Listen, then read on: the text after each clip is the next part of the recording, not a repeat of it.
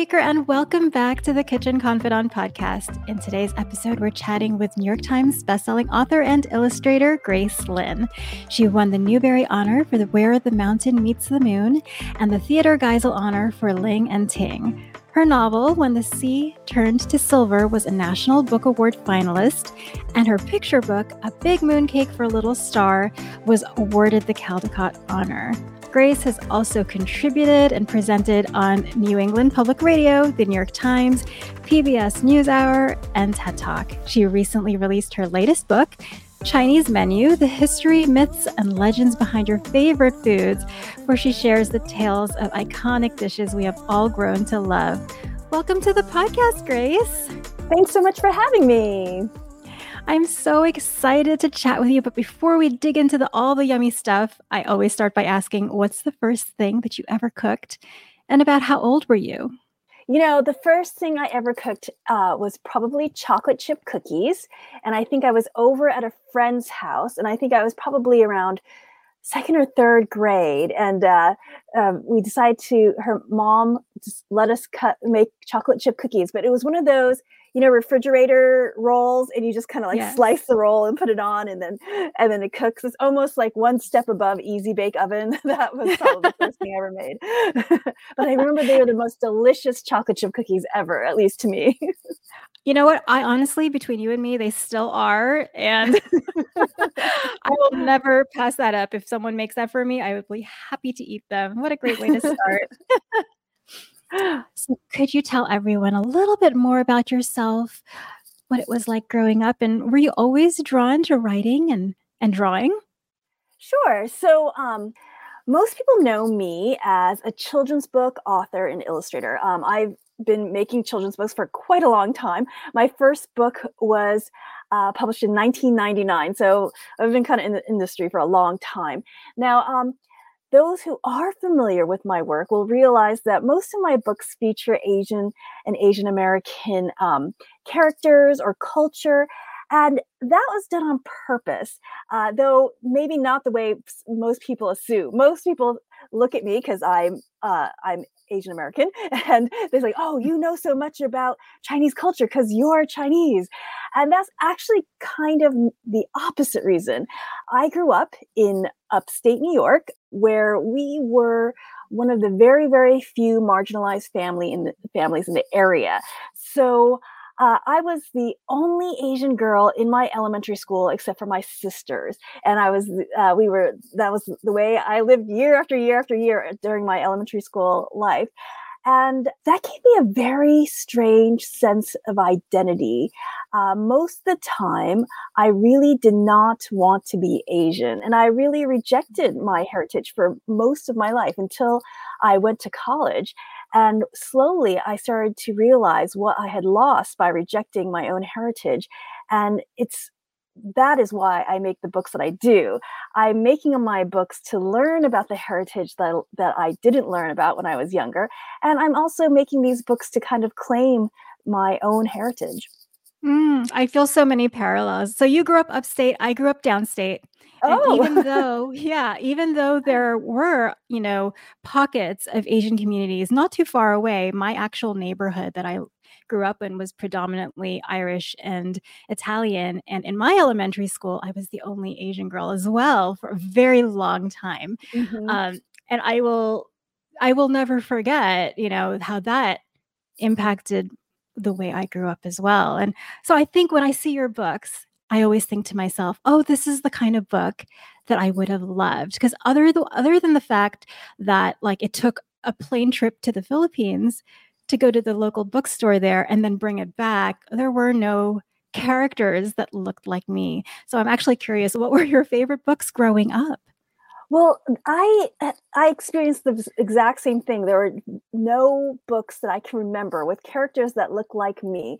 At least the one book that did have Asian characters was the 5 Chinese Brothers. And if you remember that one, there are 5 identical brothers, but the illustrations are so cringe-worthy, especially if you're an Asian American. The faces are yellow. They've got these big buck teeth, and that was so not how I wanted to be seen. I remember when my librarian took that out, and all of my classmates turned to me and said, "Oh, Chinese, just like you." And I was just so horrified. Like, that was not Chinese just like me. That's not how I wanted to be seen. So it was really, I didn't even really realize how heartbreaking it was to never see someone that looked like me in a book. I knew I wanted that when I was younger, but it's only as an adult looking back, I realized, wow, that would have really made a big deal to me. Even though I was aware of it, even as a child, like, gee, how come there's nobody who looks like me ever, Yeah. That's another reason why I make the books that I do. I'm kind of trying to do the wish fulfillment that I had when I was younger. But, I still loved books. I mean, I loved books. It was just, I never saw anyone exactly like me, but still there's always pieces of me that I could see in books. So, I loved all the classic books. One of my favorite books were the Anne of Green Gables series. Oh my gosh. Yeah. How many times have you read that one? Because over and I over read and it over almost again. like every year. I know. I loved, there's the books by Natalie Babbitt. She wrote Tuck Everlasting. She also wrote this other one called The Search for Delicious. These are the books, even though as I did say, they didn't show anyone that looked like me. They are the books that I hold dear, dear to my heart, and the books that I remember so closely loving as a child and still love today as an adult. And, many people often ask me, oh, will you ever write books for adults? And I say, maybe someday, but the truth is, I remember how much those books meant to me as a child and as an author. To think that I could create a book that means that much to somebody, that's really my dream, right? Like, I feel like most people, their fondest memory of a book is the books that they read as children. And so that's kind of the memories that I want to create with my work. Oh, I think you hit the nail on the head right there, because you're right. When I think back to favorite books, it's always the ones that I just remember hiding like under my bed covers with, and that's really personal, and you're a part of their growing up years. I can't think of anything better.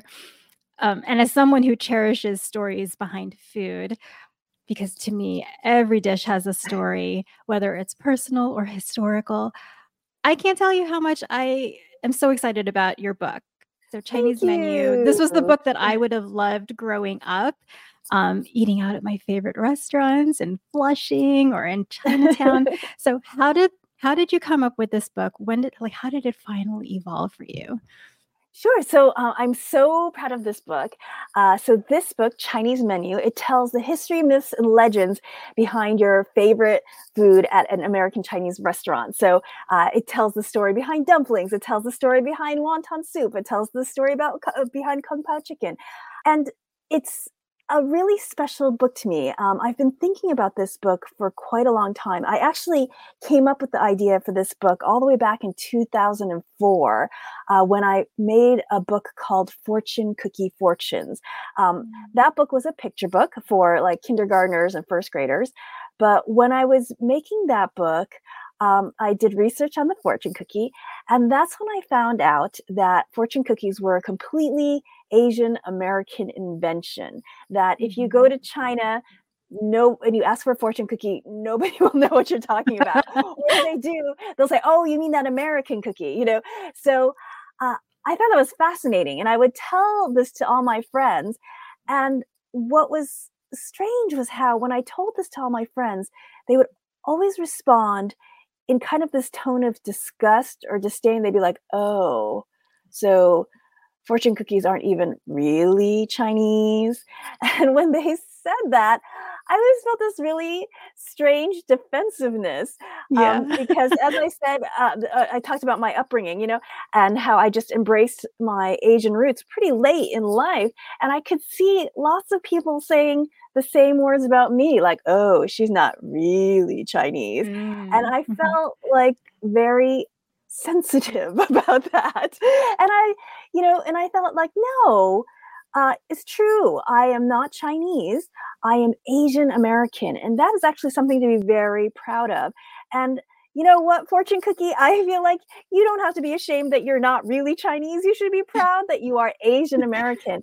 And I kind of felt like I wanted to do a whole book on American foods with Chinese roots to kind of give this food a bit more respect.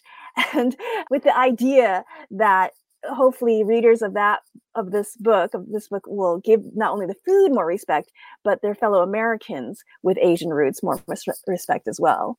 Yeah, the fortune cookie, I think it was around that same time that I learned also that it was an Asian American invention, and that was so enlightening.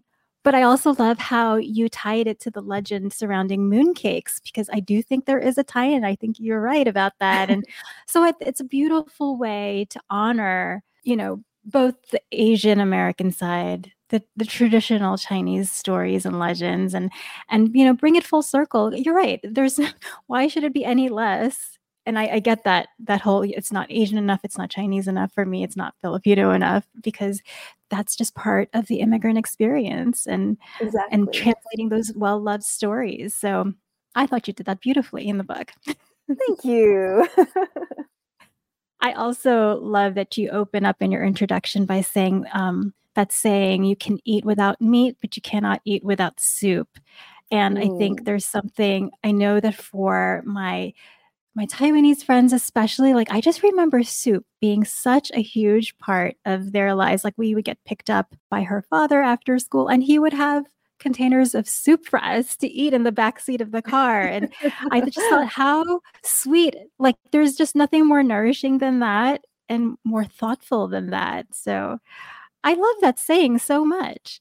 Yeah, I mean, it's fascinating when I think about it now. My mom, every day for dinner, we would have soup. And I think about this now and I'm like, how interesting. Like that was just the way it was for us. And now looking back, I'm like, oh, we always had soup, like some kind of broth soup. And and very often my dad never had like water or a cup, anything to drink. He always drank the soup as his beverage, which upon researching this book, I realized is actually the Chinese cuisine tradition. Right. So, okay, we have to touch upon the research because I was reading through your bibliography, which to me was just as fascinating as the stories. What was the research process like for this? Oh, it was quite extensive. And I have to give full credit to my research assistant, Isabel Brandt. She was a Chinese studies student at Smith College. And she helped me so much because, like I said, I've been collecting stories since like 2004.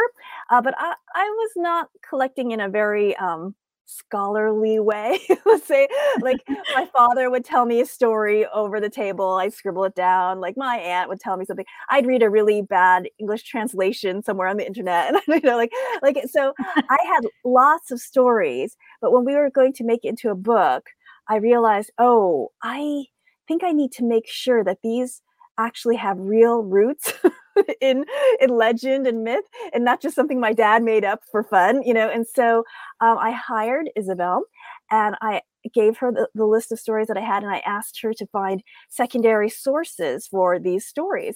And so I've talked about my background enough, but you probably could guess I do not read Chinese, and I do not speak Chinese with any fluency, but she could, and she does.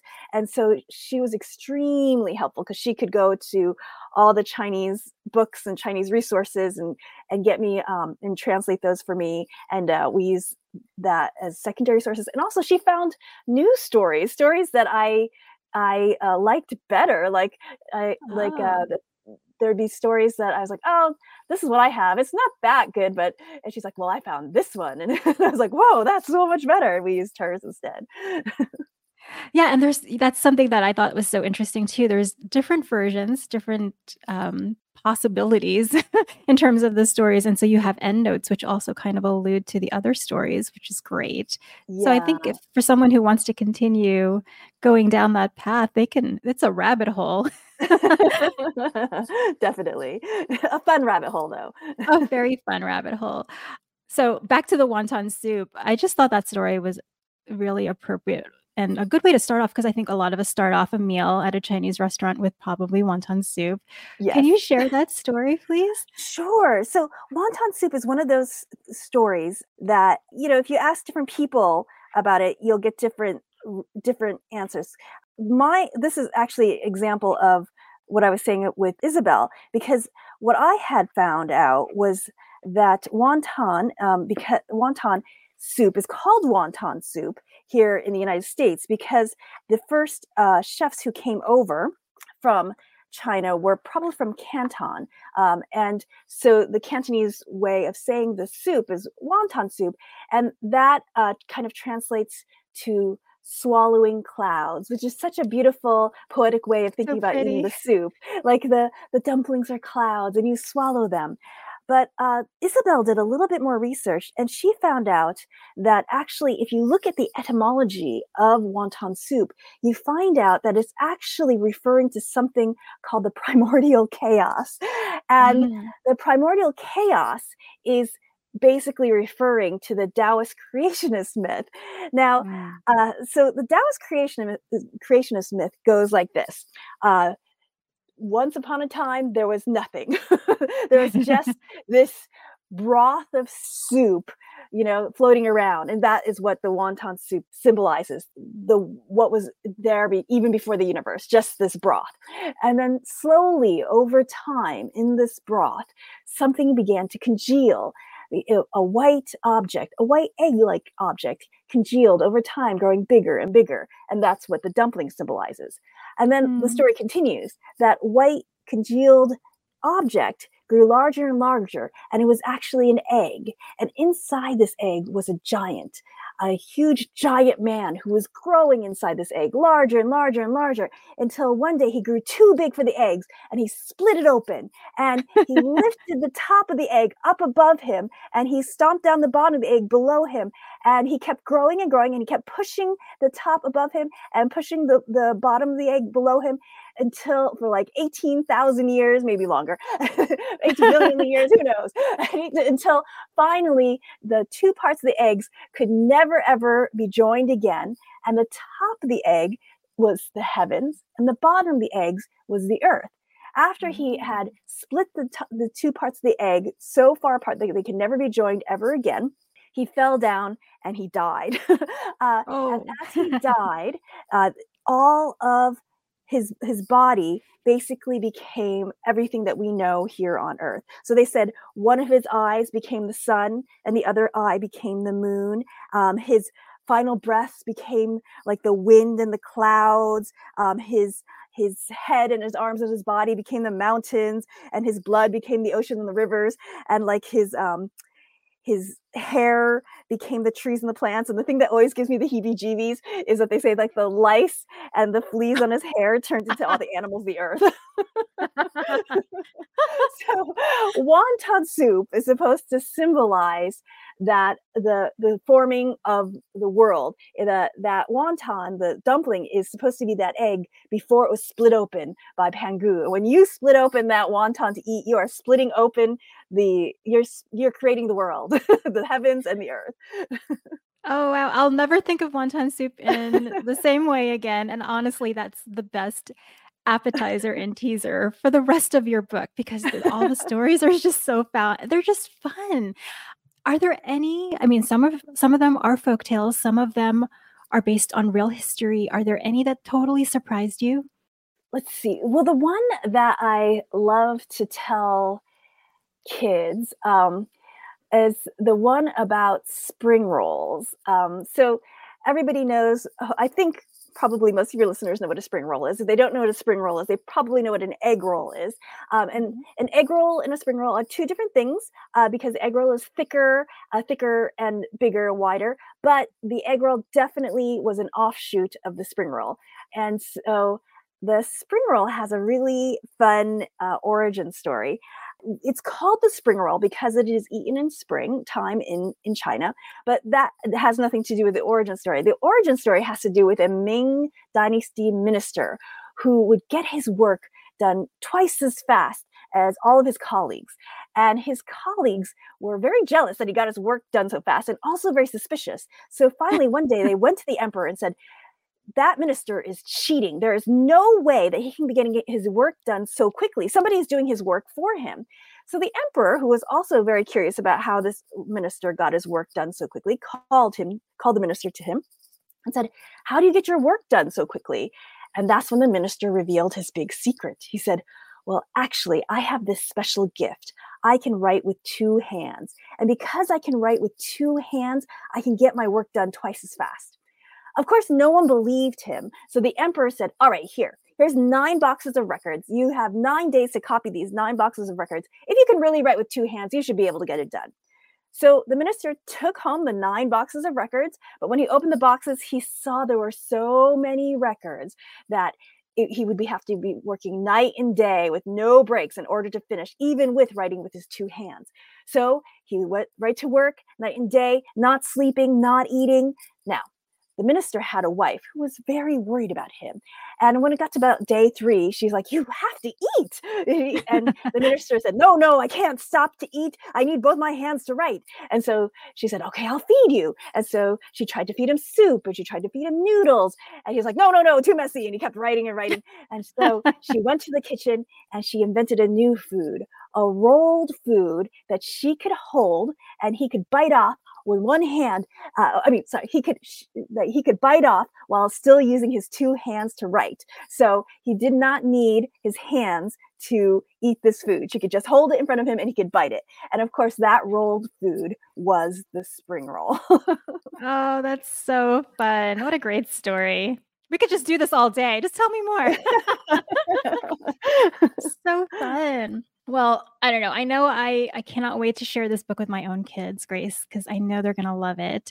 I wish you had written it maybe a couple more years ago when they were a little bit younger, but honestly, this is great for anybody, anyone who enjoys food and again, who enjoys history and storytelling. And I have to ask, what's your favorite dish at a Chinese restaurant? I've been asked this, and I used to say the mushu because that's the one that, is my favorite that I usually go to. But then I started thinking, like, actually, the one that's really my favorite is the Peking duck. I just don't get it that often because it's expensive. It's very special. But for the special occasions, the Peking duck is my favorite, which also, both of those dishes have great stories that I hope your listeners read in the book. Yeah. And then you also have a podcast. Let's touch upon that really quickly. Oh, sure. And I know that you get questions from kids a lot, right? So is there a question that you've received that has stood out to you? Oh gosh. So I have a podcast. It's right now it's a little bit on hiatus, mainly because I'm so busy with this book right now, but it's called Kids Ask Authors. And that's where a guest author and I answer one kid question a week. And I get a lot of questions specifically for me too. But there's 2 questions when you say, which are the ones that surprise me? Which one's hard to answer? The one that surprised me, which I had never gotten before, was like, why don't you have chapter titles in your book Where the Mountain Meets the Moon? And I was like, I don't know. I was just so flabbergasted because I was so surprised that a kid would even pick that up, and like want to like know about that. And I think that just goes to show how deeply invested kids are in these books. If they love your book, they are combing and wondering about every little detail. And I just had to say, oh, there's no chapter titles because I couldn't think of any. Now, the hard question that they often ask me, this one I get quite often, like, which book that you've written and illustrated is your favorite? So my book, A Big Mooncake for Little Star, it features my daughter. It was inspired by my daughter eating all the mooncakes at the Moon Festival. And I took photos of her and she modeled for me. And so she's very much a little star in my book. Aww. So I have to, on the record, say that A Big Mooncake for Little Star is my favorite, because if I say any other book, she gets very mad at me and she's like, how can you say that Little Star is not your favorite? I'm Little Star. So for the record, a little star, a big mooncake or little star is my favorite. But my new book, is a very close second. So very close. So I hope you check out Good both answer. of them. Very diplomatic, Mom. Well said. Well, Grace, I could talk to you all day. This is so much fun, but I have some closing questions, if you don't mind. Just some fun ones that I ask everybody. What's something that you make when you're too tired to cook and you just need an emergency dinner? Oh, I'm a little ashamed to admit it, but it's true. I just do cereal with milk.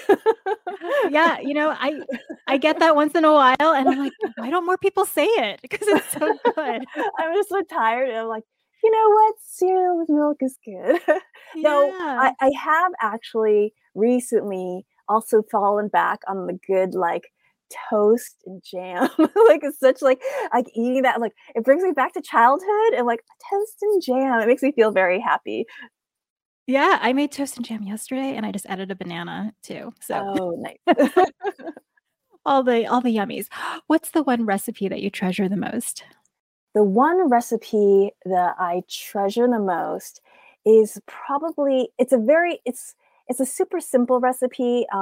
It's a dumpling recipe, but it's not the meat dumpling. It's just the simple. I'm blanking on the Chinese word for the dumpling. It's the one that we have at Lunar New Year and at the winter solstice. It's got the red bean paste inside. Ooh. I'm sorry, you could tell I used up all my words talking to you earlier. That sounds so good. So it's just like a red bean paste in the inside? Yes, tongue is oh well. all your Chinese listeners are like, "Oh my gosh, you can't remember." They're yelling it. But we make that every year, me and my daughter. And we've been making it because it's so simple. She's been making it with me from when she was 4. So I really treasure that, even though it's very, very simple.